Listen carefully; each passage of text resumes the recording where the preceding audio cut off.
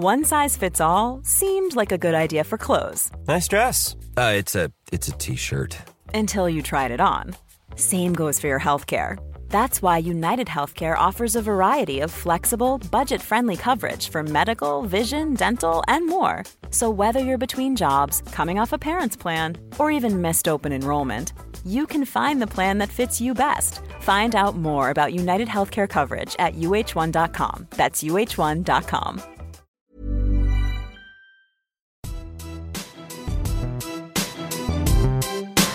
A grain of rice, a grain of rice is going to tip the scale. Just remember that, lad.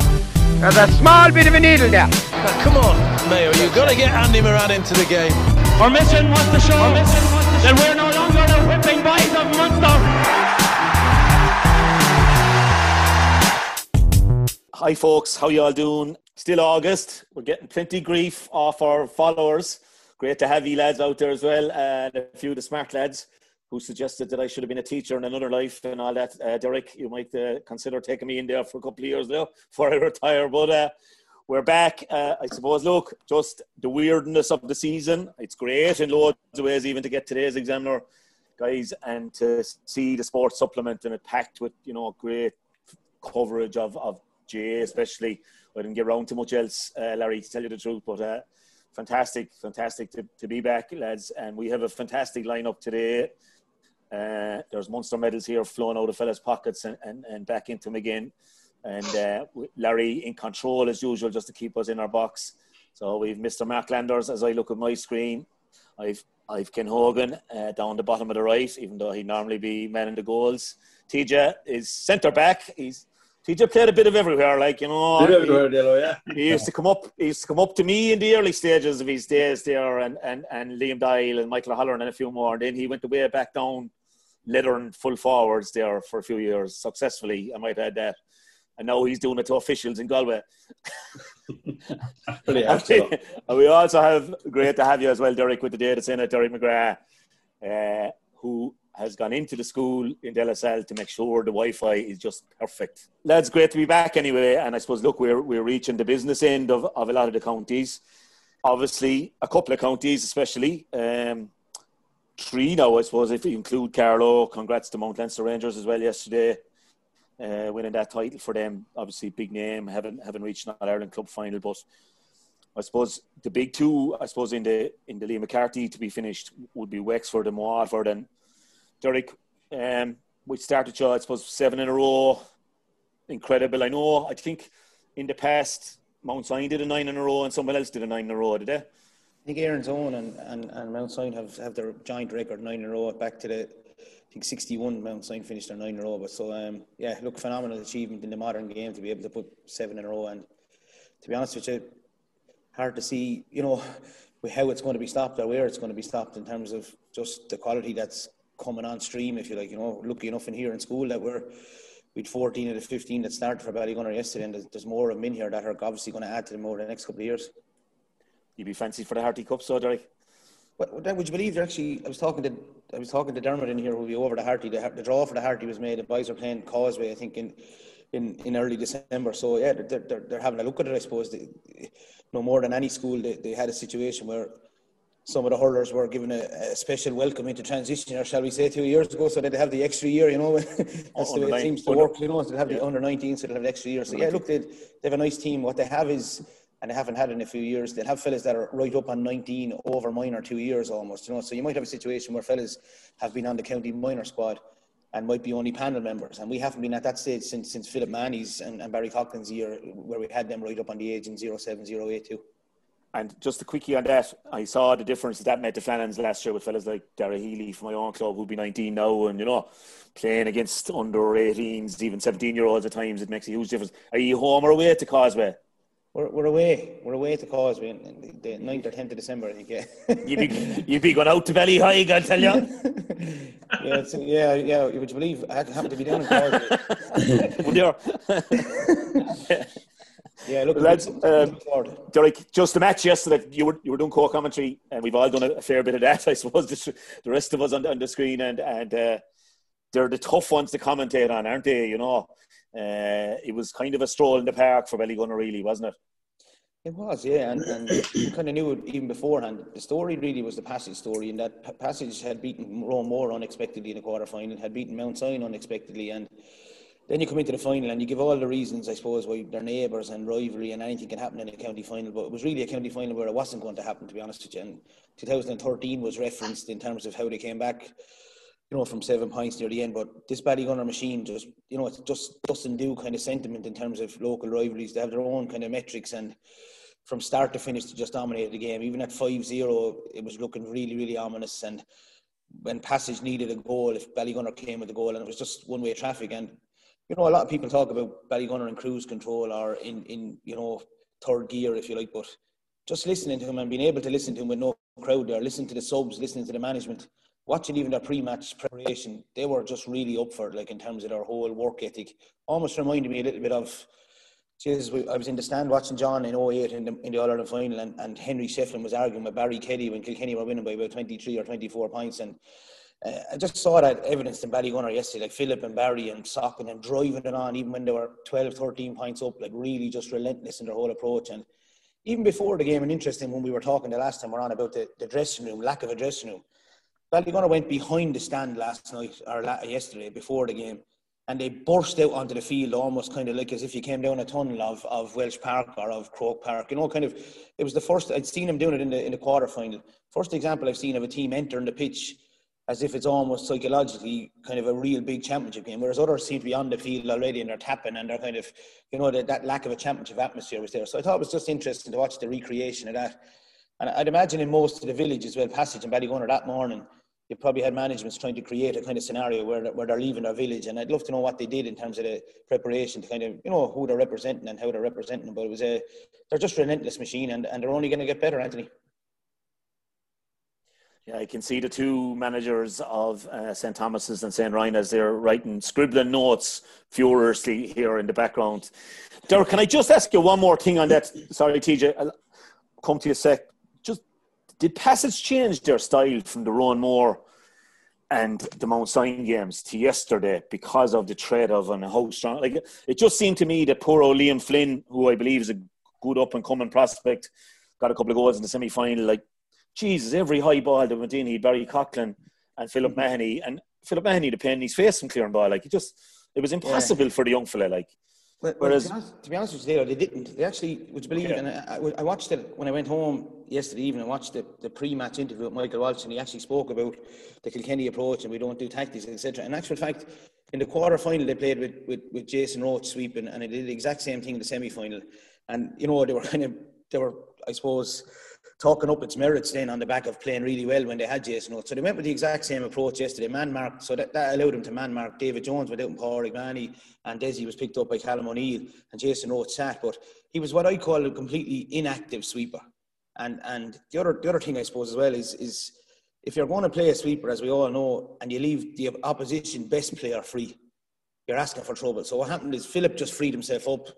And, you might have been better in a situation where you had young Tyke Foley or Ian Kenny, a cornerback, if you had a fella that was almost like Lar was on Tommy Welch over the years, where he just sits on that Philip Mahoney all day long if he can, and if you're going to go with it. So, and the interesting thing is that they didn't change it at all as the game materialised. Did they say to themselves, look, we're 11 points down, we might as well be beaten by 25, 30 points, let's have a go here, have a cut. That's what Mount Sion did in the semi-final against Passage. They actually went 7-on-7. They pushed right up on Passage's sweeper. So I suppose in terms of the management of the game, you'd probably be not critical there, but you'd be kind of wondering as to why things weren't changed. Yeah. I was just go on, Teach. Derek, I was going to say two things. I suppose one in Ballygunner's, like, how do you view their progress after winning all these counties, would say, in terms of not winning Munster clubs, not winning All Ireland, was number one I was going to ask you. And then the second thing was Desi Hutchinson, right? Are we looking at a player that could have a big role and a big influence on games for Waterford coming down the track, like in the semi-final and the final? Reading about him, looks very influential, serious inside forward, his movement, his score taken. So looks to me like as if he's going to be a massive addition to inside Waterford forward. Yeah, and two things there. I suppose the first question is that genuinely I feel they've been unlucky in terms of the Munster Championship, in terms of the quality of the opposition they've come up against in the Piercing in their absolute prime, I would argue, when they were beaten by the Piercing. And I'd be good old mates with Philip, man. He's teaching in here with his Philip, and I would have a good connection with Philip over the years. And the year that they won the Munster Club 2 years ago against Napier, obviously they drew the short straw, if you like, and they had Ballyhale in the semi-final. And if you really analyse that semi-final, Brian O'Sullivan had a score. It got stuck in the muck just before Evan or Cody went up and stuck a goal at the other end. Brian had a chance, and it actually got stuck in the muck. Ballyhale turned that game very, very easily. And Philip would have said to me that they actually played Galway in a challenge match before that, 10 days before that. And they were humming. They were always kind of felt they were going too well in the run-up to the Ballyhale game. So I don't think they've underachieved, even though they probably say themselves they've underachieved. I think they've been kind of just met good teams on given days. Even if you go back to the Ballyhale extra time game a couple of years ago, Philip Manny got a great last-minute goal to bring it into extra time. Then Ballygunner win it in extra time. So, but there's no doubt about it, even though they'll tell you it's a game-by-game mantra. Their eyes are on the bigger prize in terms of where they want to go. And as I said, Brian O'Sullivan is back in the country next year, and he's travelling, Brian. And Patrick Fitzgerald, who I would view as probably the best hurler we've had in the school since Austin here now, and he'll be available for them in 2 years' time, and they'll be very potent then. The second question, I suppose, Desi won a Dean Ryan here with us in school before he decided to try his wares with professional soccer, and he's entitled to extremely focused young man, really, really top guy in terms of how he approaches. And he's one of those fellas. I'm not going to compare him to Galan, but he's nearly always 1 against 3 or 1 against 2, and he's able to still find a way of getting out in front, which is a skill in itself. And the way Ballygunner play has actually a smack of how Limerick play. It's no coincidence. It's actually Sean O'Donnell is their analyst. Actually, I think he's their analyst as regards. There's a real. They basically play with Philip is nearly freed up every game. I know he was freed up yesterday because of and Paddy Levy, their midfielder, might take their 11, and Philip is free, and half forward are deep, and they only play with 2 inside. And Desi has the kind of the cutting edge to make the runs, and he's patient. And he struggled in the initial phases in the league for Waterford, but by match 3, when we were beaten by Tip in Thurles just before COVID, if you like, Desi was starting to hum, and he was starting to absolutely kind of light it up. So the worry for me would be that the ground is at its best for Desi at the moment, and I'm just hoping that we'll have a good autumn in terms of the ground and the conditions, that he'll still be able to hum come Thurles on Halloween night. I hope Mark mightn't agree with that, but that's and that 11-4 will be even more favourable than I think they're not in a bit since. The 11-4 might be gone after today's podcast, I'd say, Derek. Derek, by the sounds of that, you'd be as well have to go over and play them on Wembley over there that they have in Páirc Uí Chaoimh at the moment. Do you know what I mean? Like, to suit Desi down to the ground anyway, the way the ball is flying around there. 100%. Come here, just a quick one. You mightn't see him until Thursday. Philip was so good, and his interview afterwards, I don't know if you were privy to it now, but on TG Cahir, of course, Micheál O'Donnell said, eventually asked him a couple of questions, said, you wouldn't be tempted with the few months that's in it now, county training resumes in 2 weeks' time. And, no, I don't know. He didn't say no. He changed it back very quickly to the achievement of the 7 in a row. And Jesus, if you were in Cahill, you'd be like watching him yesterday. I mean, he was just, his touch and his economy of use of the ball was incredible. And, for me, I'd be at his doorstep. Well, I'd let him have a few beers with his substantial meal today, but I'd be at his doorstep tomorrow morning anyway. Yeah, and look, the one thing about Philip is he's very independently minded. His decision at the start of the year had absolutely nothing to do with Liam, had nothing to do with anyone, and sometimes people look for a story around fellas' decisions, but it was just a completely independently minded fella. Will I miss it? I don't think I'll miss it.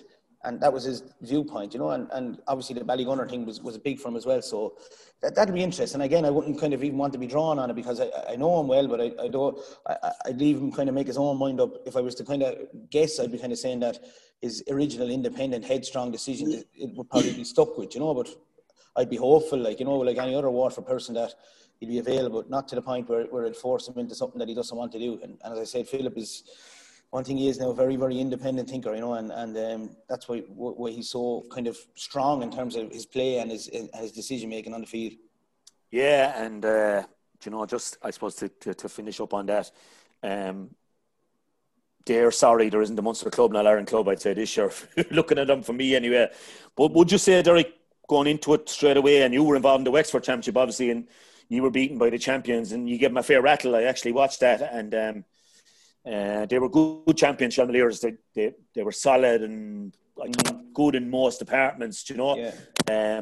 Would you think it was a good call to play it hurling first, exclusively hurling, and then on to football? Yeah, I would see it as ultimately as I did now, and I would have been kind of signposting that for a long time ago. Even if you take the Waterford scene, Ballynacorty and Denier, who are traditionally kind of football, they got to run at the hurling, and there's a no excuses kind of environment. And I know down here already amongst the football fraternity, they're kind of saying, we should flip it next year if we're going. We should give the footballers a run at it first, you know. But I think overall, in terms of the exposure, both through streaming, etc., and it's the players. I suppose sometimes we're not inclined to listen to players. Players seem to be very happy with not the condensed nature of the championship, but just the game-by-game nature of it. You know, that they're playing and they know there's certainty. The key word all the time for players is certainty. When can I go on holidays? When can I have a point? When can I play the matches? You know, and when can I live, I suppose. And that seems to be what players want, I feel like. And, you know, a different scenario might be you take Rapparees and Wexford were out after 7 days. You know, you might say to yourself, geez, we only got 7 days. But I think the context of the championship in terms of the pandemic has to be taken into account then. But I'd be definitely in favour of it overall, to be honest with you. Yeah, even like that's the reality of it. That, you know, the Raps would have had probably 7 Division 1 league games if it was a normal year along with that. Like, you know, so championship is championship, I suppose. You know, you get 2 chances. I suppose you can't really complain. Yeah, it is. I suppose it'll be interesting to see over the next couple of weeks. Will there be phones with videos on to see is there a bit of training going on in Waterford and Wexford? Over the next fortnight, because they're not allowed. You gotta get high. Yeah, you gotta get Michael Dignan on the next time. Well, Liam Cahill is not training any club team, Dave. He's busy with 6 Mile Bridge at least. Well, no, it'll be interesting. I bet you it'll be a few. A bit early to hot balls, Mark, but you know, it's a question they raised at the end of the coverage of the Douglas game the other night that, you know, the advantage are not for Waterford now that they kind of could be not back at it, if you like, but maybe, you know, in terms of, and Cork's final not being finished for a couple of weeks, you know, and in terms of is it an advantage, is it not? I suppose Halloween night will kind of retrospectively be able to give an opinion afterwards, I suppose, but it's an interesting one nonetheless. Well, look, the other guy, no problems, and I've said this in the podcast already this year, like, you know, I mean, Cork are doing absolutely nothing, like, and like, the big thing around the county is the boost for the club championship. And speaking to all clubs across all grades, just the one thing they're loving is that their main their main players are back training with the club on a regular basis. And it has given the ordinary player, should we say, the club player, a great boost and a great shot in the arm. And there's a huge enthusiasm around. Now, whether that will continue on and feed into the inter-county team, I'd be hoping it would, to be honest with you, because all the players are going to receive at least 3 championship matches. Yes, in a condensed nature, but it is still 3 matches. And for teams that are going on in the championship, and then there's a relegation playoff, 75% of the teams are going to get a minimum of 4 matches this year. So I think that is massive. But it's actually having your inter-county player available to you is the big thing. And just on a wider scale, there seems to be a view that, I suppose, what the GPA statement came out there a month ago, saying that they were looking for February to July. And I think there's a possibility that Croke Park are agreeing with that as well now. So there's probably big decisions to be made, I think, in the next couple of years in terms of, are we going to have a split year for club, 6 months, and inter-county the other 6 months? That's the big decision. I think that's going to face us all at the moment, you know. We'll come back to that, because if we start into that now, the 5 of us, we'll be here till 11:30. Right? Now, let's go back to Saturday, right? I was listening to you all day Saturday. First of all, I want to congratulate you, not on the quality of your commentating. That was very good as well, now, in fairness. The analysis was very good as well. But we want to congratulate you, especially myself and TJ there, on the success of your little mare, Getaway Queen. The little Daisy. Yeah, and myself and TJ had her back the previous 3 days. Yeah. You snake. You only told the fella some killer. You mean you didn't get the 14-1, Dela? No, I didn't. No, there was money too, wasn't there, Dela? We were watching, huh? We were watching. We saw the trends, but you know what I mean? You told us to back her the other days, like. Yeah, and in fairness, down to Tramore, down to Waterford, our local track, and to get up by the shortest of short heads and O's. Isn't that just mighty? Jesus, is that an omen for late October? I wonder, down in Tremor, you even down and overturn them down there. Like.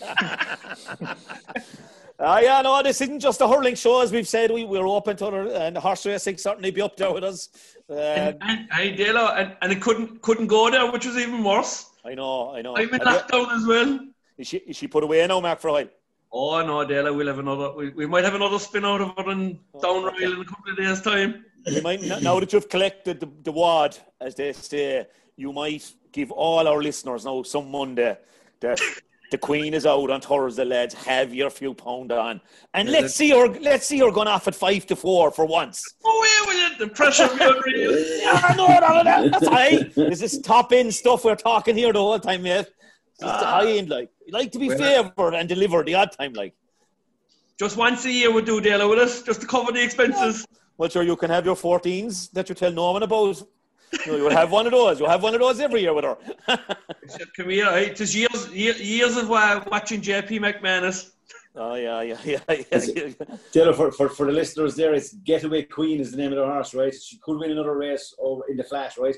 But I would also say for the winter, nicely handicapped over hurdles. There's probably a Mayor's handicap hurdle there somewhere as well, right? So just keep an eye out over the coming weeks and months, right? And if you, on the day, if you need to know, just give Mark Landers a shout and he'll keep you in the charge. or you can contact. Just after undoing all the good work for the last 2 years by Ken Budge, the trainer, who's after handicapping her over hurdles, trying to get her. Yeah, you heard it here first, huh? Yeah, well, we are very lucky that we have a Ted Walsh type figure on this Zoom pod every week in TJ Ryan, who follows the game intently. We've done a great interview with Davy Russell, the two of us early on the year. So nosy stuff, so there's no bluffing. You can bluff the three of us, Landers. You won't get away with it with TJ. Like, he's mapped out for you already. Anyway, come here. Yeah, listening to all day Saturday anyway. Newtown and Klein. Newtown were comfortable, really, with the better team. Yeah, we can't talk about every game in Cork now, like, but it was. I'll give that a small mention, I suppose, is that at half-time, Klein led by a point, and you couldn't have seen or forecasted at half-time that Newtown would go on and win by maybe a score a man, but I'd say their fitness levels are very, very high, and they're a football club. And actually, 12 of their first 15 are playing football as well, senior football next Sunday. So they're a rare club, I would say, in terms of being able to combine the hurling and the football together. It's massive, and they're getting success. But you made a good point. You made a good point with Luke Meade going to centre back. Incredible. I mean, he's a good forward, I would say, but he's a very, very intelligent player. Great stick work and great feet. What Kieran Kingston is going to do with him next year, I don't know. Like, I suppose we talk about Ryan Turnbull. He had a very good second half. A guy who has a lot of injuries, missed the last round of the championship, but was back on Saturday night, got 4 points in play in the second half. He warmed to the task as the game went on, but it's no secret that Cork are probably looking for a defender or two. Whether we could see Luke Meade popping up in a half-back position or maybe a midfield position, certainly something food for thought, I would expect. Yeah, stranger things have happened then. Yeah, on to Saturday evening. I didn't get off the chair. It's nearly as bad as the start of lockdown. But, great coverage with Cullum, and then with yourself and Fraggy and Mr. Little All-Ireland, Sean McGrath. from Little All-Ireland. Little corner forward, Little All-Ireland. With the wooden spoon, and he hurled with a wooden spoon. Try and hook him like, and he using a 28. Try to catch him. No, well, you wouldn't catch him anyway. That was out of the equation. But great. A small story. I made my debut in '98 against Limerick down in the Gaelic grounds, and there was a bit of a scuffle broke out at the far side of the field, and Shani McGrath was corner forward. And while the boys were baiting into each other, Shani went over to a young fella outside the wire. He was drinking a bottle of Coke. He said, "Hey, lad, would you give me in the bottle of Coke there in Perch?" Do you know what? That was typical Shani. That was the way he was to Mark as well. Like, it was never a dull moment. People used to be saying to me, "What are you saying to each other? It's off to be talking like that." And I said, if you only knew the crack, myself and your man, we'd be having a bet on who'd get the next score, and if I got a score to be worth 3 points, and if he got one, it's just awful, It's just couldn't fail. Great character, but great analysis as well, and brought brilliant life to the game as well. I would say that's part and parcel of being on a panel, I think, and being on an analysis. And I even actually liked, which might be quite difficult to do at times, that the 4E were on co-commentary as well, or 3, and Colin were on commentary. And come here, the Douglas stepped out of the, and we mentioned Causeway Comprehensive, Shane Brick in charge. Well, I'm surprised at the 5 fellas that you want today now on your show, that you've not Kerry for on. I'm really disappointed with you. Yeah, I tried Shane Conway last night, but it would have meant leaving you off, so... So we better keep you on, I said. It worked out well. And I mean, I've great credit to the Examiner and the County Board for coming together to be able to stream the matches, to be honest with it. I think the viewingship was massive on Saturday night. And the game, and the most important thing is that the game itself was an electric game. And you had, I suppose, quality all over the field. And in particular, the Douglas lads, they probably shipped a fair bit of stick down through the years in terms of trying to win tight games, but they certainly stood up to the plate on Saturday night. And no more than, I think the 2 Cadigans were brilliant on Saturday night. And young Killian Donovan, his father Teddy played for years and goals for Douglas. He was outstanding wing back. He got 2 points on play. And then up front, this was Turnbull, who was the minor hurler of the year a number of years back. Done his cruciate straight out of it, which is very unlucky for a lad coming out of minor. And has been prone to hamstring injuries in the last number of years, but he was outstanding in the second half, got 4 points in play. And when you're thinking of a tight game, only win by a point. And the funny thing is that the 2 games that needed to be won on Saturday night by Airnzone and Newtown and Middleton and Douglas, the Middleton Douglas one was a point and the other one was a draw. And the other game was hard to believe it, because Newtown were 6 points up at 58 minutes played, and Airnzone got a goal 3 or 4 minutes into injury time to draw the game and put them through on scoring difference. So that's the whole, I suppose, dynamics of 6 matches being played at the exact same time in the Premier Senior grade, and the same thing happened at 4 o'clock in the Senior A grade as well, and there was dramatic stuff in that as well, Yeah, it's there's no doubt you could sense it from ye as well, the sense of excitement and the sense of the enjoyment of the new structure for all the world. And you're down to 7, Mark. You mentioned Airnzone, and we'll talk about these water breaks and this longer periods of injury time when we come to Ken there about tipping. There's no such thing as having a good lead now at 60 minutes or 59 minutes, is there? It's just no. The last quarter is definitely a 25-minute quarter, to be honest. Well, it's going that way. There has been 6 minutes injury time, 7. I've seen 8 minutes played in some games as well. Now, I would say there's a weakness in this at the moment, because there is no sideline official in some games. It's being told to, not just the board, but the media certainly, that there's 2 minutes or there's 3 minutes injury time. But I've seen a lot of games where the game is going on, there's no signalling, there's no time, so the players and the management don't know what's actually going on. But there has been a huge amount of flip-flop matches this year in Cork. Bishopstown led by 9 points in 2 games earlier on in the championship, and they were reeled in, and they find themselves in the relegation final this year. It's probably rough justice because they have played extremely well, but they find themselves in the relegation final. The Bears got out of it, didn't they? Just out of one good performance. Yes, but there's the key difference here is that the Bears removed their management in between the second game and the third game, and I'm not going to go into that now, Dale, but it really is. I don't know how the Bears found themselves in that situation. They were in the county semi-final last year. Ronan Curran, who's in charge of them for the last 2 years, is down in Kentuck, and they're in the quarter-final of the Senior A Championship, and they're hurling very, very well. And, there was a change of management, and now the management that was there either resigned or removed, or whatever way you want to play it. But the Bears got a reaction from the players, and they had an easy win over Carrigtwohill. So the relegation final then is down to between Ballyhay and Bishopstown, which I suppose a lot of people would have expected maybe Ballyhay or Carrigtwohill, but Carrigtwohill won or drew their first round with Napier-Shig, so that point was vital for them. But just one thing on the Senior A, the top 3 teams in the groups all won their 3 games, but the scoring differences was 34 points for Father O'Neill's, 31 points for Charleville and 30 points for Kanturk. So that 1 point for Charleville has put them into a semi-final. But the interesting thing is that if Kanturk had scored another point, they would have been level on points with Charleville. The next format down is scores for, and it was 82 points for Charleville, 81 for Kanturk. So if Kanturk had 1 more point, it was level on scoring difference, levels on score fors, and the result, the next step would be a playoff. So thanks to God that didn't. So the county board dodged a bullet on that one. Would they both have been through that, Mark?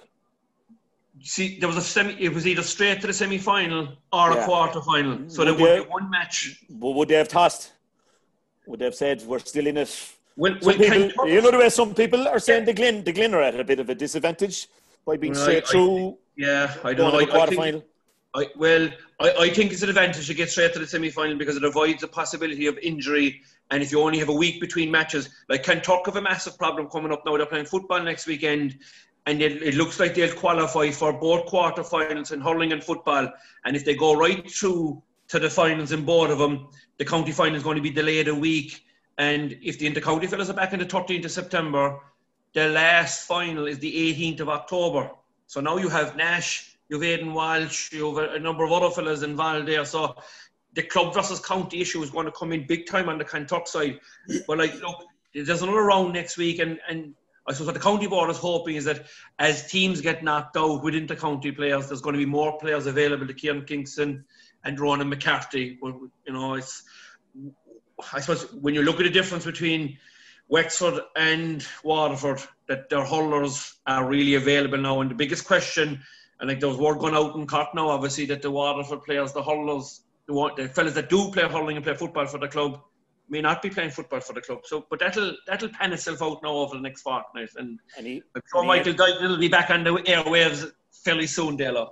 Any speculation down around the Déisi about that there?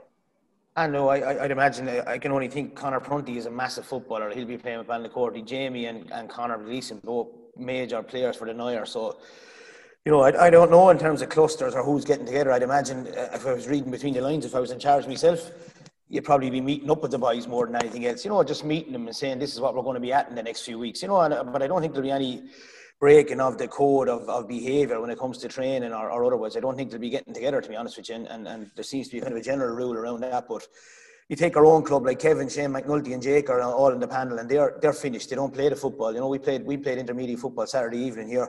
They don't play the football, so they're effectively idle until Waterford go back. So I'd imagine they'd be back into a kind of individually based kind of training, if you like, over the next few weeks with collective training in mind once the football championship kind of ends. And if the football championship ends I'd still be in favour of bringing forward that 14th of September and to have a kind of a clarity that they are training rather than kind of having this kind of omerta kind of, you know, secrecy that's, you know, involved in it. At least everyone to be on a simple rule that if you're out of the championship, you're allowed to go back from.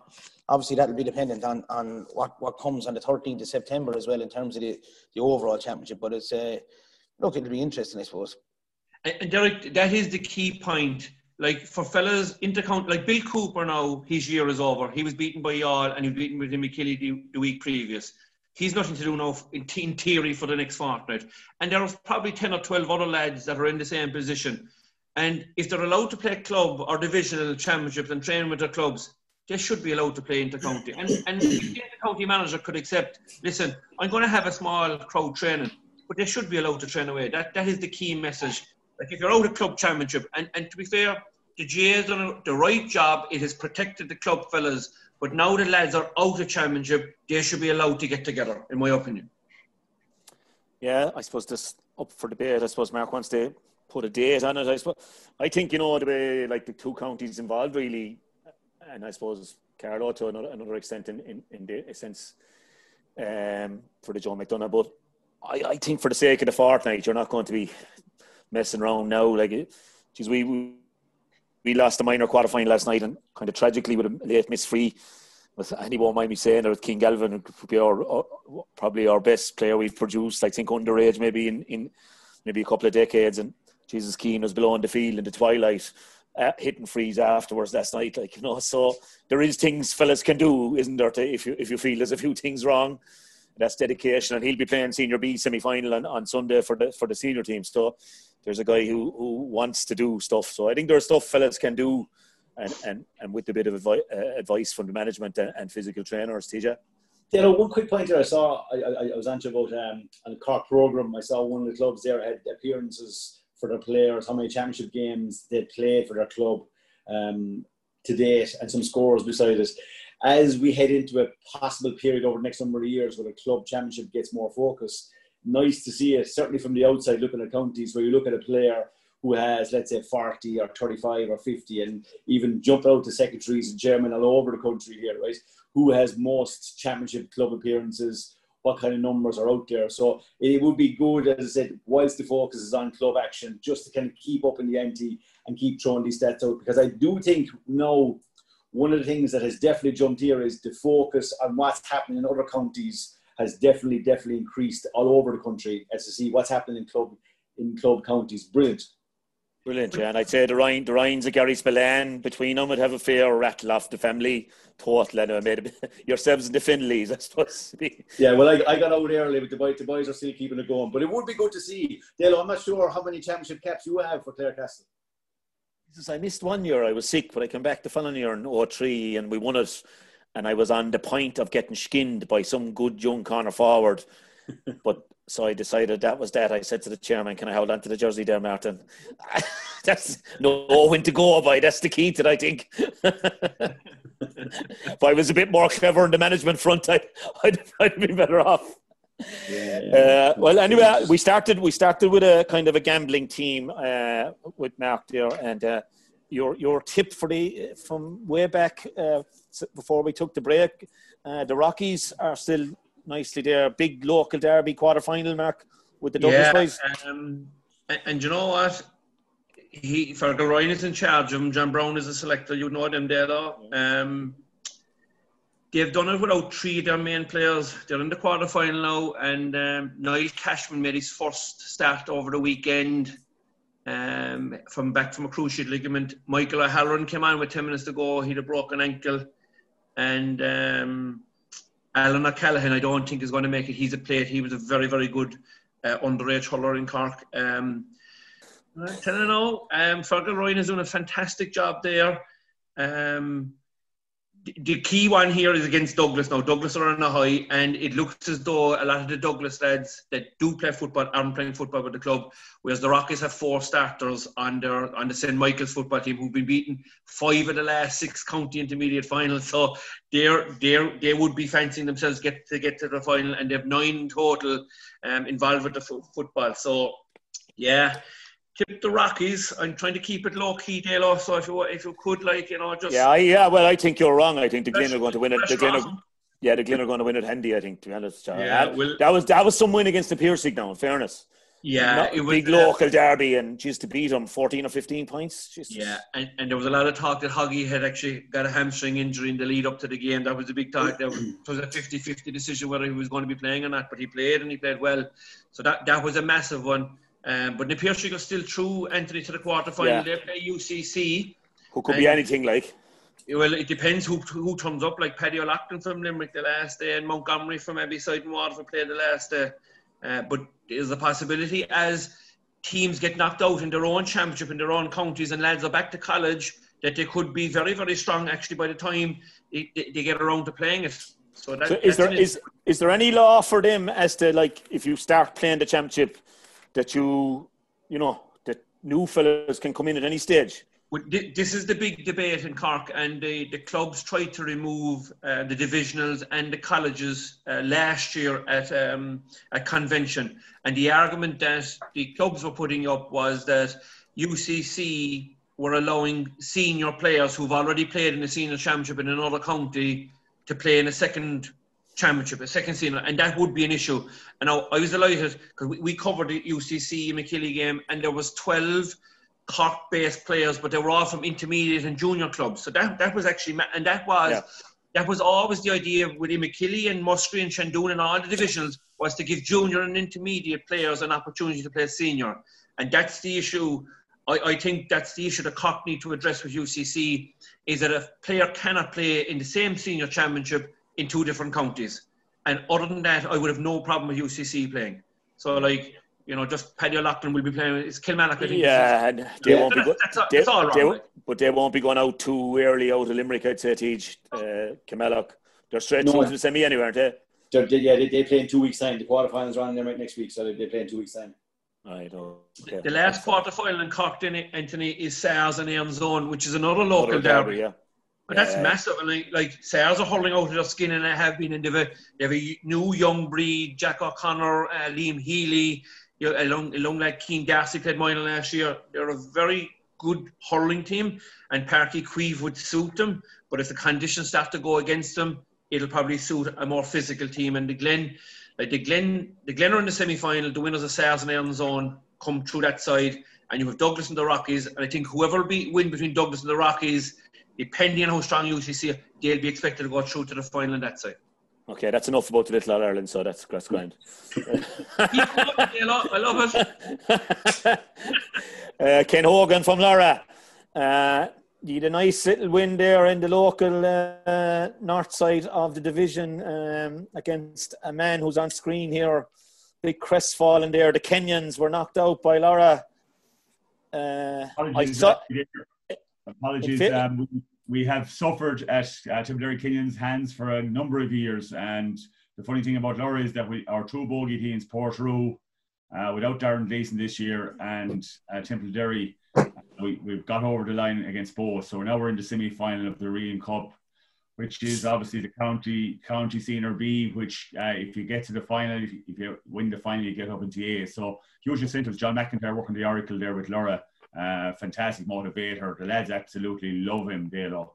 And great hype in both championships, you know, and some tremendous matches. And now full exposure to Simple Stadium for the 4 semi-finals next weekend, both on Saturday and Sunday. Yeah, Larry, to be fair, now to give him his due respect, now WhatsApp page we have there, he put up your second goal, I think it was, and he compared it to the Harlem Globetrotters. I think it was a block down, and then there was 4 slick passes and finished to the net. The Bonner being involved. I think the Bonner initially. Nearly, wasn't it? Oh, it was what? Hurling. Yeah. Pep stuff with Barca. Yeah. It was a classic goal, though. It was brilliant, and Bonner was involved in a lot of scores, as you well know, and great to see him back to full fitness as well. And all the match time he's getting now is, you know, absolutely improving big time. He's only from that clip last night, whatever it was, 45 seconds or whatever. Geez, he looks so strong and really back to where he was, which is some Liam Sheedy, I'd say, be tipping around the ground saying, yeah, that'll do me. I saw half an hour of him. He's flying, you know. So, come here, you were involved up and awfully with Rhinos. Just to touch on that before we hit back to Tip, you're safely into the semi. Yeah, I didn't break any speeding from coming from Cloughjordan after we played at 2 p.m. and Laura played at 2 p.m. and obviously I stayed for the full duration of the game because it went down to the wire, and then I headed to Tullamore. So thankfully we played Ballinamere, Doro, Michael Dignan's young fledglings were down there. Kevin O'Brien, a very up-and-coming coach, is over Ballinamere. Doro was with Clonkill last year, won a few county championships with him. They're very ambitious. They've won the last 2 county under-20 championships in Offaly. So from our point of view, I suppose a bit of experience told on the day. And funny enough, I suppose Kilcormac, you know, and Coolderry, we call them the big 2 in Offaly, they clashed on Saturday, and Kilcormac-Killahey came out by a point. So Kilcormac-Killahey effectively have qualified for a semi-final. We probably have qualified for the semi-final on our side, probably top the group, which would mean that the Coolderry Board game is a huge game. Whoever wins that will go through, and Belmont and Ballinamere, whoever wins that will go through. Ballinamere had a big win against, or Belmont had a big win against Shinrowan. Shinrowan would a team that I'd fancy all the time. to do something in Offaly, but it's just not happening for them. So they'll be hoping for draw permutations, hope to be us in the last round, and hope that maybe there'll be a draw in the other round, and hope the scoring average might come into it. Yeah, still all to play for there. So huge drama in Tipperary, I suppose, especially yesterday, Ken, and would love to have streamed the Boris Drum game, but I just was caught up with trying to keep up to date with a minor game. Their own club are in, as I said, but you lost your Munster champions and your county champions, but God, you lost them in the most dramatic fashion we could have imagined, and with the new rules, I suppose, is the only way you'd have lost them, unless it was in a replay next week or something like that. It was, Jesus, I mean, when JD scored the goal to put him 5 ahead on the 59th minute, we spoke about who earlier on that they went 6 ahead. Newtown Chandrum, yeah. And Jesus, they must have thought, and I believe from listening to a bit of Tip FM and trying to go over and back, that they celebrated the goal, that we have it now, and they were pegged back in the amazing circumstance. And Brendan had to come up with another pile driver free from distance to get them into extra time. Yeah, absolutely savage stuff. Dalo, I suppose you're well used to the rivalries and the lads there in your respective counties, but Drum and Borrisoleigh, like they're living beside each other, with each other, working with each other, going to school together, and you drive through, obviously, the rag to go to Borrisoleigh, so you can imagine the horns were blown last year. Those horns are probably still ringing in their ears from last year from both county finals and Munster club finals. So from that perspective, James Woodlock, he decided to take over as manager this year. He has an ongoing back problem. He could still be playing, as you well know. He's lean and mean, but he's lean and mean in the sideline as well. And he's brought that physicality to the Drum team that probably was missing last year. He's brought that desire to win and that drive that essentially maybe Drum and Inch have lacked in the last few years. And that bore dividends in the end, Huge win for Drum. Yeah, and building momentum, because I saw them early in the year, one of the first games, Ken, and they were lucky enough to beat Ross Gray, who Colin Lynch was in charge of, and that's the reason I kind of tuned into it, and I thought this crowd have slipped back, but obviously as it goes on, and even David Butler coming off the bench yesterday, I think, and coming up with 2-2, the old guard are getting fitter as well, and that sort of thing is working for them. But from a goalkeeping perspective, I suppose you mentioned goalkeeping. It was amazing. Kildangan played Drum in the last round. Kildangan needed to win. It was a dead rubber for Drum. But funny enough, Owen Collins was in the goals, and he probably wasn't as happy as he might be for a goalkeeper coming off the pitch. And then we had James McCormick yesterday, who made the All-Ireland Club Team of the Year, had a tremendous year, Dan's brother, and just a moment of madness, Just got a rush of blood, Ken. Yeah, he collected it brilliantly, got a clip off David Butler, and David Butler is far from, a dirty player, and got the free out at a vital stage, time up. You mentioned that 61st minute, and then turned back and hit the ball into the back of the net by Butler's ear. So it was a strange thing for a goalkeeper to slap the ball into the back of his own net anyway. I frowned upon that myself, to do that anyway, to give any... But then for the muzzle to develop on the edge of the 14 and the ball to be kicked into the net, added insult to injury, for Borrisoleigh. And goals keep you in the game. And ultimately they scored 4 goals. So David Butler, every game he has been an impact sub, for Drum. He's been brought in with 15. The only game he started was against Kildangan, and they took him out straight away again. And James Woodlock has shown that sort of ruthless streak. And Johnny Springer-Ryan, who's a top-class hurler for Drum, he was removed from the fray yesterday, reintroduced in extra time. But, James doesn't suffer fools gladly. He works on the promise that you must be there, giving it absolutely hell. And he has a bench to play from. We mentioned football, like Emmett Maloney, didn't play with Drum for the last couple of years. An inter-county footballer, top-class Fitzgibbon hurler. I had him in Maynooth with Keane there, and a great man marker. So he's back in the fray as well. So Drum have that cutting edge, and it's by no means a give me for Kildangan against them in the semi-final. And just on the goals, I read all about that one, and that was a moment of madness from James, obviously, just the rush of blood, I suppose, and maybe the local rivalry and everything coming into it. Did Shamey start to catch him with the 30-yard free did he go for it, or was it a miss hit, or was it a shamey dipper, or? Now you yeah. You mentioned the Ross Gray game. He did something similar against Ross Gray. At a vital stage when Ross Gray were up, and Colin Lynch will tell you all about that.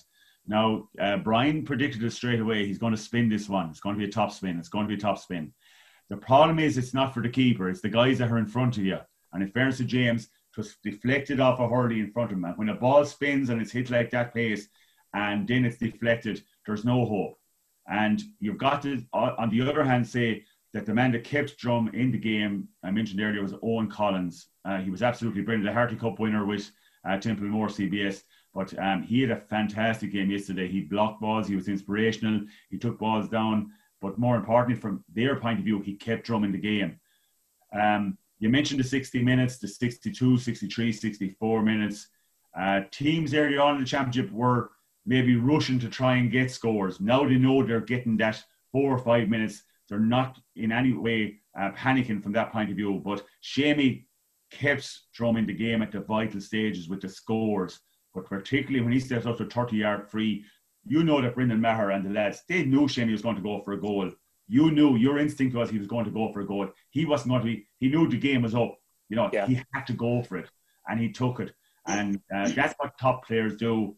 And, TJ, every time he takes a free, whether he's 30 yards out, 25 yards out, he lifts it as if he's going for a goal. He might slap it over the bar. And that's what the top players do. They have that little extra ingredient that puts them above everybody else. Yeah, and Ken, I mean, obviously that's a huge one. I'd say, from knowing Richie really well, obviously, Drum, I'd say Nola Dwyer was in bed early last night. He would have enjoyed last year very much, I'd say. Them beating them wouldn't have sat well with them. But you did say it was early on in the year, and it looked, in fairness, as if you were bang on, that Thurles had moved into their new pitch and everything. But Jesus, that was an eye-opener, 3-7 to a point at half-time, and Nina, obviously Jake Morris on fire there, and Nina could be anything really, couldn't they? As they can be most years, really. Yeah, and you're pretty familiar with this team as well, and TJ as well, from the point of view of the backroom team now with Nina. I think the big move by Nina was to bring Richie Flannery in to their backroom team. An outstanding coach, highly rated in Limerick, I'd say. And from their perspective, he's brought a calmness. He's hugely respected. The Flannerys are highly respected in Nina, but Richie will be highly respected because he's one of those guys that's very calm demeanour, but a very bright individual as well. Now, when you take the way Nina were written off, and particularly their nightmare game against Clonalty, they had something to prove. I think most people felt there is a game in Nina. Is it going to happen against the Sars, though? But to think that they would blow them away in the first half, and particularly the first 15 minutes, nobody foresee that. And from everybody's perspective, I think there can be no quibbles. Thurles cannot look back with any regrets because they just did not get breathing space in any department, particularly in a big pitch like Thurles. And Ken, from over the fence, the Tipperary Championship looked very open now, with the 4 teams that are left in it. And I was going to say, if you were to do a Mark Landers on it and call it at this stage, as I said, who would you be kind of tipping the hat towards? Yeah, I was doing the Kildangan Toom game, TJ. Toom showed some great bursts of flair at times, some great scores from Jack Delaney, Robbie Kirkex in the middle field. Joe Gallagher is the main man in Kildangan, TJ. And if I was over the team as a conservative coach, I would actually be playing Joe Gallagher centre back, because as an underage player, he's now standing centre back. But they need him at number 11 because his ball winning ability is second to none. Billy Seymour, who was a county under 20 last year and played very well at full forward, they're playing him at half forward as well because they need ball winners. Now, it was amazing the different approaches. Toom played a short game. Barry Hogan in the Kildangan goals was very direct with his puck outs. And they hit Toom with sucker punches every time. Once there was a score given, Barry went direct, 100-yard puck outs, but he was hitting the big hand of Gallagher and Billy Seymour. And that ultimately paid dividends for Kildangan because their goal-getting ability, unfortunately, one of the goals is very unfortunate. Willie Connor's sideline ball ended up fortuitously in the net. But from Kildangan's perspective, they have their eye in the crown, TJ. They were there last year, expected to beat Bursley, but Bursley had nothing to lose. and got caught at the date. Championships are hard to win. We all know that, lads. Championships are very hard to win. But I feel that Kildangan will have the fresher approach, the hungrier approach.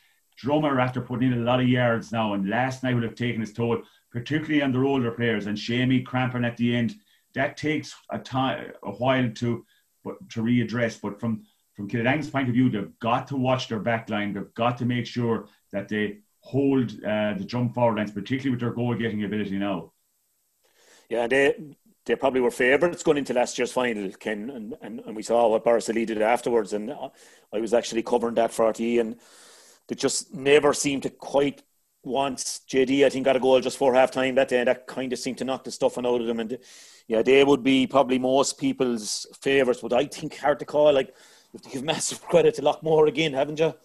Oh, man, football semi-final, Ireland semi-final, they're unreal. Like. Derek has mentioned about football and splitting football, but Loughmore are actually playing every weekend. Every weekend they're out. Same bunch of players, same management. They play hurling for an hour, and then the hurleys are left down and the football is brought out, and they take their football very seriously. You wouldn't be competing with the Mile Rovers or the Clonmel Commercials at that stage unless you were doing a bit of football and a bit of tactical work and a bit of smart. So they're a fantastic club, particularly when the odds are against them. Now, Clonotty beat them controversially last year, in extra time as well. And that was in the back of Loughmore's heads. And they came out all guns blazing. But from everybody's perspective, their defensive performance, was outstanding. And John Maher, who plays inter-county football, obviously, Aidan McGrath of this world, they are absolutely outstanding. But Loughmore are a team you can't write off, and Nina will have huge respect for Loughmore Castellini, because Loughmore Castellini have a situation where they know how to defeat teams, they know how to hang in there and then hit you with a killer burst from John McGrath or Evan Sweeney or Noel or any of the lads up front. Releasing Brian McGrath from the full backline position has been a huge fillip for Loughmore, because Loughmore had Brian at full back, but they were missing the missing link between midfield and that middle third of the pitch. Brian McGrath is an excellent athlete, but also an outstanding hurler with the same vision as his brother Noel. And that has helped. And, they were comprehensive winners, let's face it, and they're now getting the chance to play hurling next weekend again. They don't have to kick football. That's a bit of a boost to them, because they can concentrate. So all the semi-finals in Tip are next weekend, Ken, yeah? All the hurling semi-finals are next weekend. And Mark, I was smiling about Mark saying about the 2 weeks that Bill Cooper needs. Now, I see Bill Cooper as a workaholic type of player and a pivotal player for Cork. I'm just delighted from a county perspective that Paddy and Ronan and Dan and Brendan Maher, the 2 weeks I'd be giving them, obviously they can't go to Lanzarote or somewhere like that, but I'd be telling them to put their feet up and chill out, lads, for a couple of weeks and take the break and come back hungry and, mad for action again. If they can come to Kilkee, Ken, there's no problem, or Lahinch or something like that. I'll do my bit for the Clare holiday industry here, and nowhere nicer. Yeah, up around Doolan there, and they might get maybe an extra half an hour with the substantial meal if they want to relax. Owen Kelly still doing his business with Mullinahone and Paul Curran. They were beaten heavily by Newport earlier on in the year when Paul Curran was down the half back line, but now they've reverted to Paul at the edge of the square, and you know what that's like, trying to earn a score off him. So they have a very good inkling of younger players, Owen Finnelly, and of course Sean Curran is back playing well at centre forward. So they're playing Newport in one Orion Cup. Newport have been the form team, 129 to 9 points against Silvermine. So Newport and Mullinahone play on Saturday, and Laura play Killinall, of course. Killinall team with all the talent, Bubbles back flying it again, and Declan Fanning still to the fore, would you believe it? So Kieran Bergen to call upon as well. Joe Dwyer, Mouse of Dwyer at centre back. So Killinall will be fancying their chance as well. So it's paying dividends into Bray the way the championship has worked out. Hats off to everybody. Tremendous games, brilliant games, and the streaming has been a huge boost to everybody, particularly the people that can at least now sit at home and watch from the comfort of their homes. Very top quality, analysis, and of course the matches are absolutely top notch. Yeah, and it's been great, and we've go on. Yeah, you obviously don't have Dalo doing the analysis down in Tipperary. Is that right? When you said it was top quality, like. I waited a long time to get that one in, Dalo. I know you are. Slow blow. But I tell you, and one of the things about the streaming, lads, and, I know RTE, some people in RTE might be a tiny bit underwhelmed. I think the Kilmaley-Ballyea game where you had Tony Kelly playing, and he'd be a draw, obviously. I think it kind of peaked at around 60,000 people. And, but some people are kind of, they look at that and then they compare that to the inter-county game, which, of course, there's no comparison. Like 60,000 people, Thurles doesn't hold it. Like, it's a massive crowd. Like, really, for an inter, it was a quarter-final match, like, as such. And, I thought it's a great figure. I heard about, but some of the people who'll be looking at the figures maybe for June, July and August in previous years for county matches, peaked at... It'd be interesting for county semi-finals and finals, what you'll get. But isn't it fantastic to see everybody in the limelight and the lads getting that opportunity to go out there, and play the game, and thankfully the weather came good Friday, Saturday, so the pitches were back in pristine condition, because, as we mentioned already, we're hoping that we get a good run in September, that with the lockdown, please God, it won't occur, that we'll be able to manage it, but more importantly, that at least we'll have a nice autumn and to enjoy the games. As we all know, as club players, we love to be playing in August and September. That's the real time to be playing. Yeah, you're dead right, Ken. And I think if Thurles is good and can be maintained as well as possible, there's no doubt Portlakeeve and Croke Park are going to be perfect. They're going to be every bit as good as the summer. So I think we have a great advantage. We have a huge advantage that way, haven't we? Just to say, I walked across Portlakeeve on Saturday night and I couldn't get over how firm the field was. And we had a lot of rain, kind of the previous on the Monday and Tuesday. It was ferocious, the rain that we got. It was, and they were cutting the field, in actual fact, give you the trim before the match started. So it was, I couldn't get over it. That's not going to go back, Mark. That's going to be the same as Croker from now on. Like, they spent enough on it and they got it right. And now thankfully, as we said, I did a league game down there, the Tip and Cork League game, and Jesus, to walk. And that was in February. And, it was bone dried. Ball was hopping over fellas' heads. They couldn't believe it. TJ, the big one in Galway went to the death with Mellows and Gart. I did my old accumulator there yesterday, and I stuck in Mellows. Your old tenor, pick 7 teams, 7 counties, and that kind of thing. And I stuck in Mellows, and when young Donoghue got the goal for Gart, I said, I'm gone anyway. But they got 2 frees to win it. 2 frees to win it from Tyrone, yeah. And late goals seem to be kind of the way to go in Galway at the moment. We got one in the first round of the championship. See Paddy Mannion for Hasker. I got a late goal again last night to put him into the quarter-final. They've been one of the stories of the year. SARS have got a late goal to get qualified against Castlegar. So, yeah, we're heading for quarter-finals proper this weekend. So, 4 quarter-finals on this weekend. Thomas's play Killimer Daly. Loughrea Mellows could be a tasty one now there in that quarter-final. Turlock Moore and SARS probably will be top of the bill. And then the Hasker, Fiona play Capitagle. They're 4 quarter-finals down, all down for this weekend in Galway. Right, so that and everything is kind of really reaching. With a small delay in Clare with the Cratloe, a small bit of COVID issues, but they're gone out of the hurling now, but they had a massive win in the football yesterday evening. They're tough, I'll tell you that much. They knocked out Milltown going for 3 in a row. So with all the hurlers playing Podge and Sean Collins and Conor McGrath, they're amazing lads. They just never get enough of it, a bit like the Lockmore lads. But Tej, you'd be half favourites against Killimer Daly, and I suppose, no, I'm not acting the maggot now. Put pressure you there. But come here, what I did want to ask you was, you had an unbelievable scoreline with Portumna, and the demise of Portumna.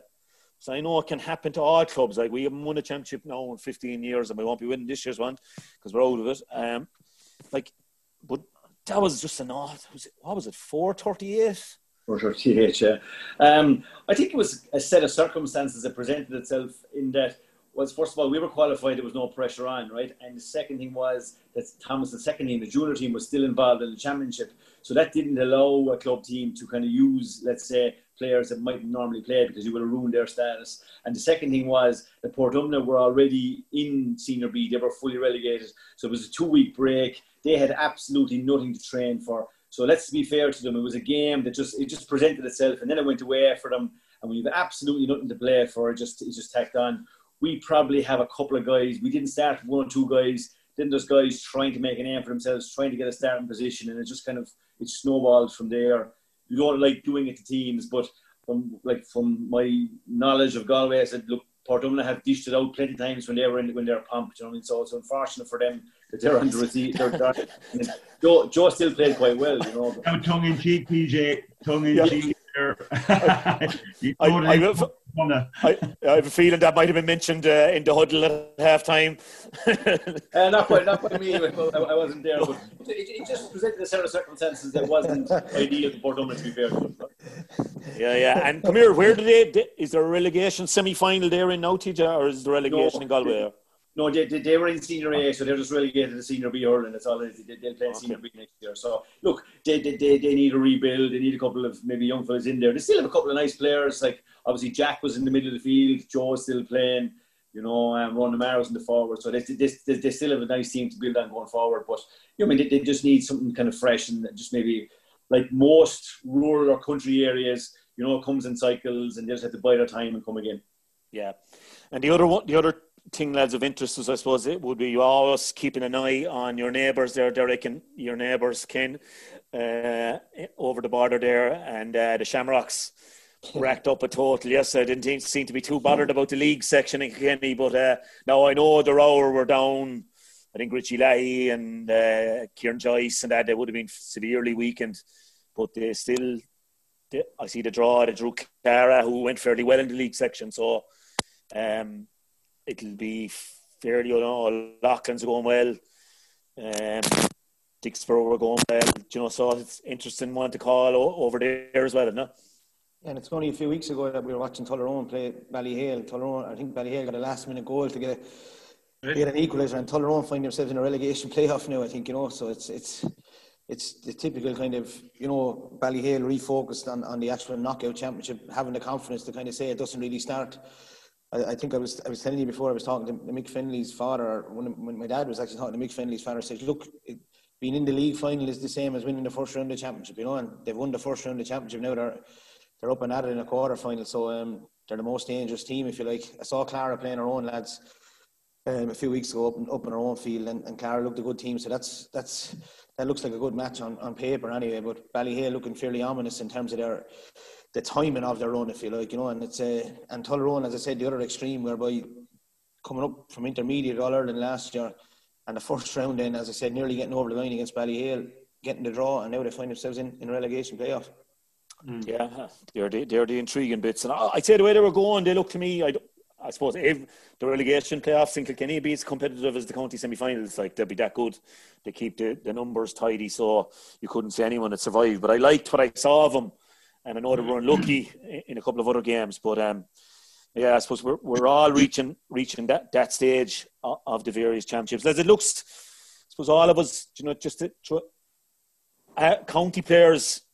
Like I was saying it there to a few people, the Cork fellas are on fire. Like they look their county players are really just peaking at the right time. Lads coming back like Brian Turnbull and the Cadigans flying, and you know, it does at the moment look like Cork would be short favourites really from Ulster, I have to say.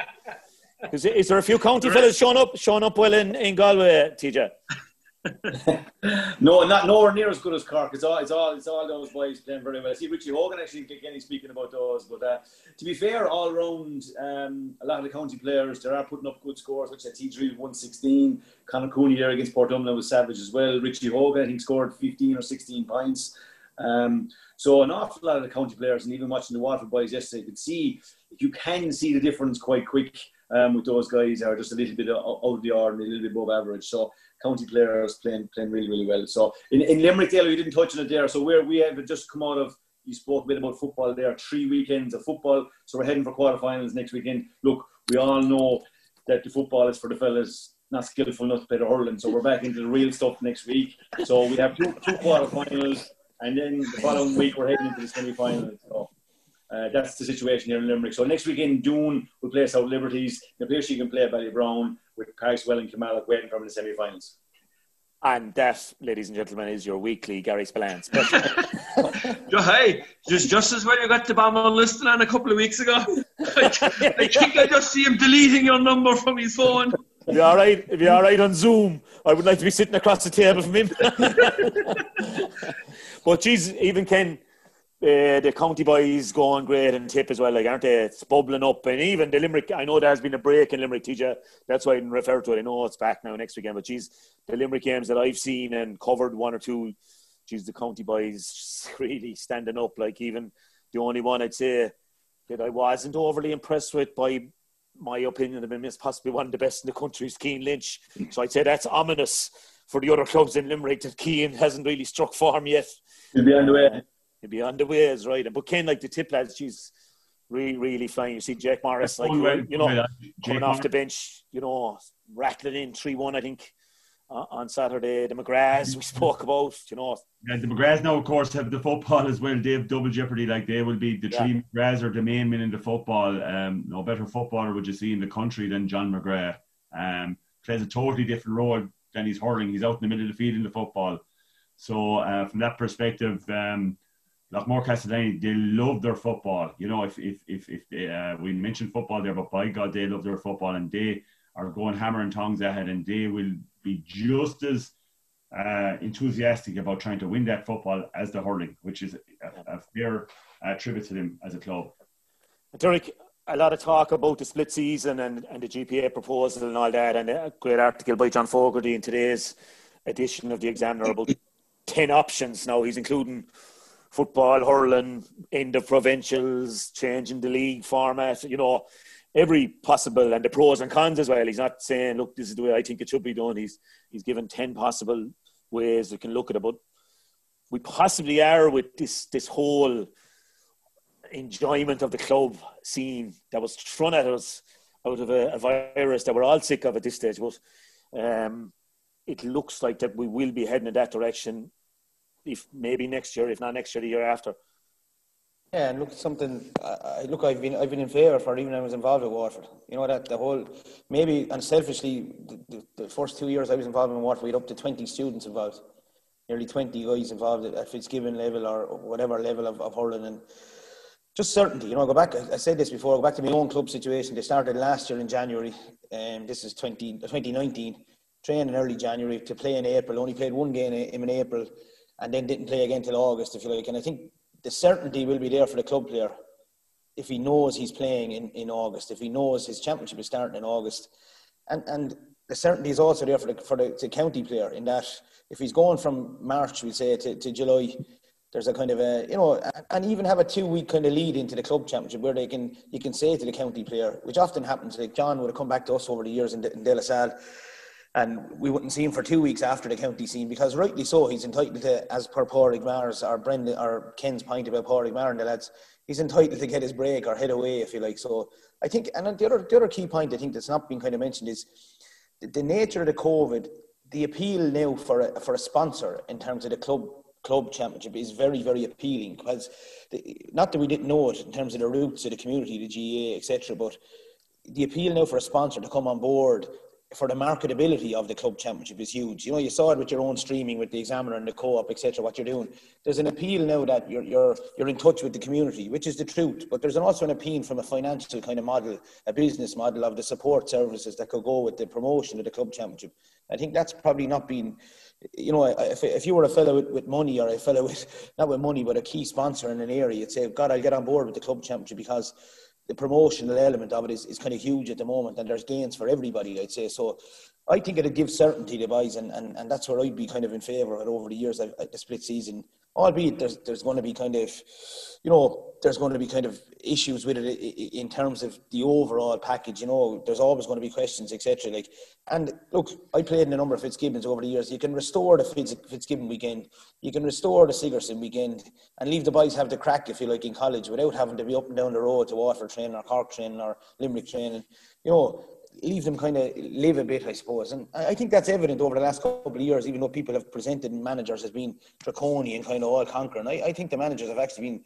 I know Kiley well. I went to college with John, and I know he'd be very, very compassionate when it comes to the boys in terms of how they deal with their college life and all that kind of stuff. So, but I think the word certainty is the huge thing for me, and the boys would know when they're playing and how they can play. And the last point I'll make, I know I'm hogging it there now, is I don't see also why you can't have a kind of interlinking between county and club in terms of the organisation and the structure. So in other words, I know it's been tried before, Munster leagues that have a Limerick team, a Cork team, a Waterford team in it, and you could link in on the weekends of those round-robin games. Like, for instance, Killa are coming down to play De La Salle on the morning that Waterford play Cork. I think there could be a better organisational structure with a bit of creativity done. That there's no talk then of club and county. It's just all one, you know. That's a great idea, Derek. And as well as that, like, what you'll find is that most of us, if we were going to play a Munster League match against De La Salle, that 90% of the players will probably go to the match themselves. Yeah, and look, we live in the past here in De La Salle, but we live on our kind of Féile success of 99, and every year we talk about the Féile and the memories that are made at Féile level and juvenile level and the weekend away and you got to stay with, etc. And if you had those matches on Saturday evening, you had Napiercy coming down to play our own club, or Napiercy coming down to play Ballygunner on a Saturday evening with the club players only, I guarantee you everything would be boosted, tourism, everything. The boys would probably stay at Saturday night, have a few points, head into Welsh Park on the Sunday.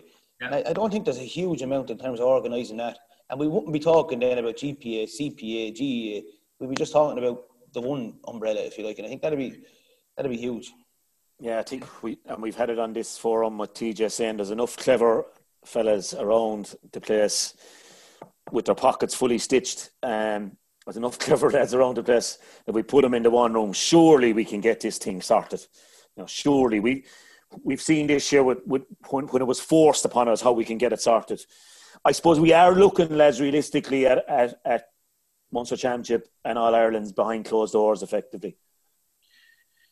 Yeah, I think you're right, Anthony. That's what now. The 13th of September is the D-Day. I suppose really the next announcement, I suppose, from the government as to what they're going to do.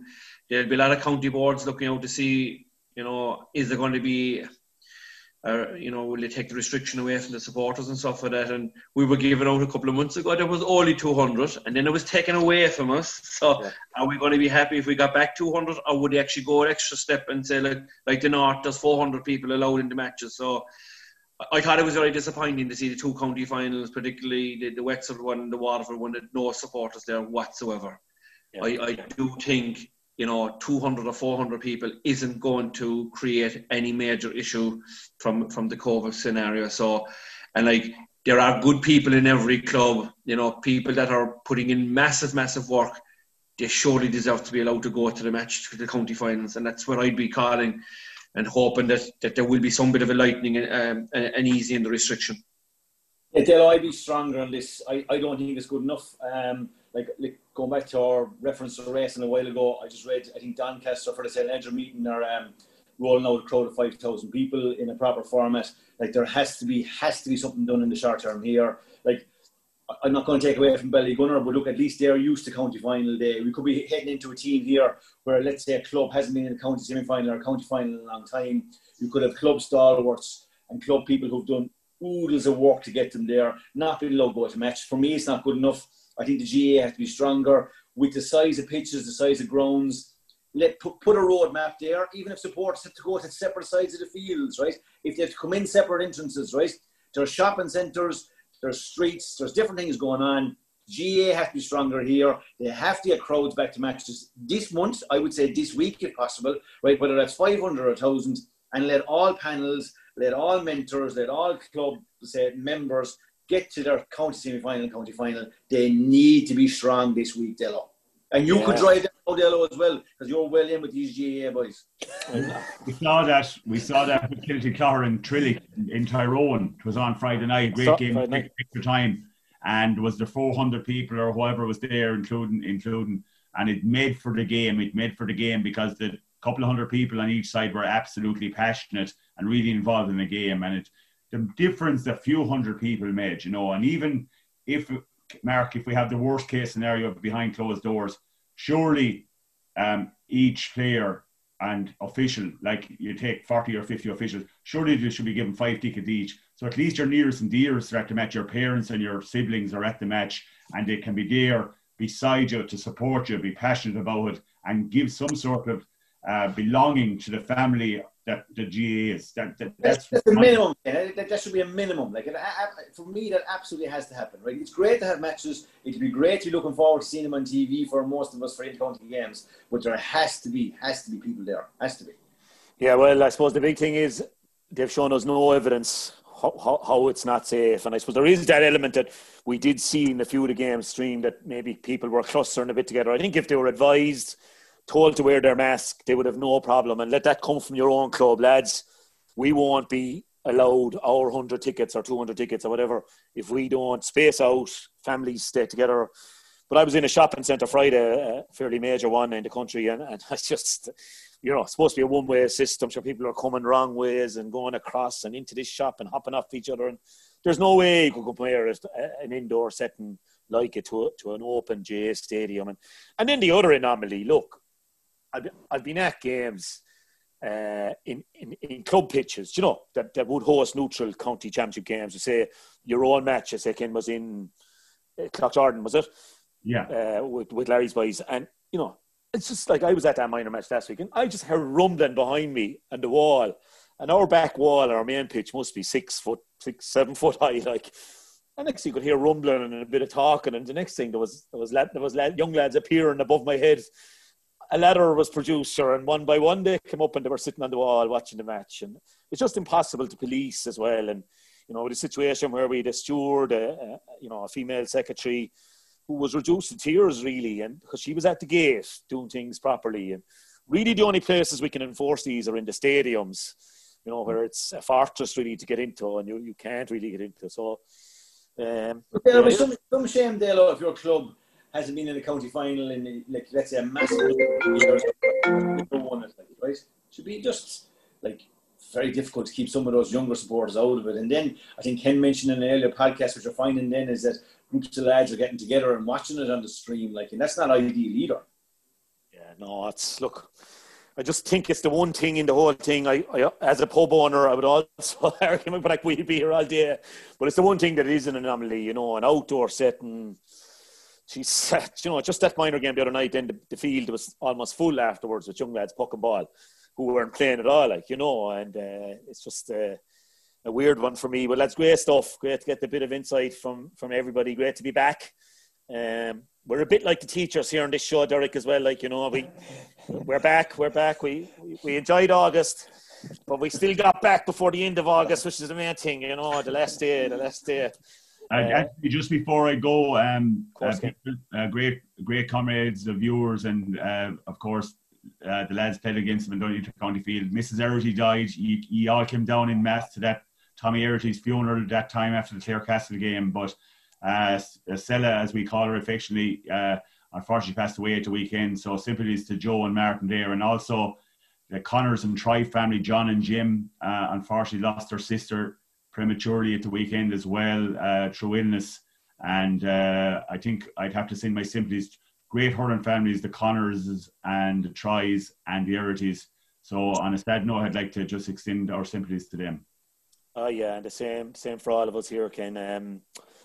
Sympathies to the bereaved. I remember Tommy's funeral. A very, very sad occasion, but also a great bonding of two clubs then as well out of tragic situations. We extend our sympathies here on the Irish Examiner Hurling Show. And we bid you adieu for this week, lads, and we'll talk to you next week. We'll see what kind of a lineup we have, whether TJ is able to come to the phone Monday morning. We'll see. The Killimer Daly boys will be listening to this now, and they say, he can give away anything either, and Daly didn't push him either, so they'll ring each other that morning to organise that, you know what I mean? And let's hope that Killa can stay up as well there. We just give him a little mention there, and hopefully Clarecastle can beat our old rivals Newmarket and Fergus on Sunday evening to get into the Senior B final. Lads, in my day, the Senior B, you wouldn't, we'd be nearly ashamed to play on it. No, this is huge. It's great, like, you know. Yeah, stop. But great stuff, boys. And Look, if she's popping the hurdles well, Mark, you might let the people know. Thank you. I tell you now, okay, officially, right, she'll be going to Downriles during the week now, and if you can read the paper, keep your eyes open. Okay, folks, everyone that's listening out there, all our thousands of listeners, you've got that bit of information. She'll be trying it, Mark. That's the one. I hope she won't be stopped. Well, look, it's like yourself when you were hurling, you were always trying.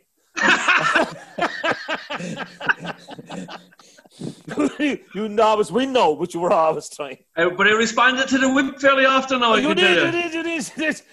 You might have come off the bridle a good bit from home, but by God, you stayed on. I like it there. Very nice. Soft to the ground, the better. Thanks as always to Larry there for putting up with us. Larry, thanks a million. Great stuff, guys. Imagine the softest sheets you've ever felt. Now imagine them getting even softer over time. That's what you'll feel with Boll & Branch's organic cotton sheets. In a recent customer survey, 96% replied that Boll & Branch sheets get softer with every wash. Start getting your best night's sleep in these sheets that get softer and softer for years to come. Try their sheets with a 30-night guarantee. Plus, get 15% off your first order at bollandbranch.com. Code BUTTERY. Exclusions apply. See site for details.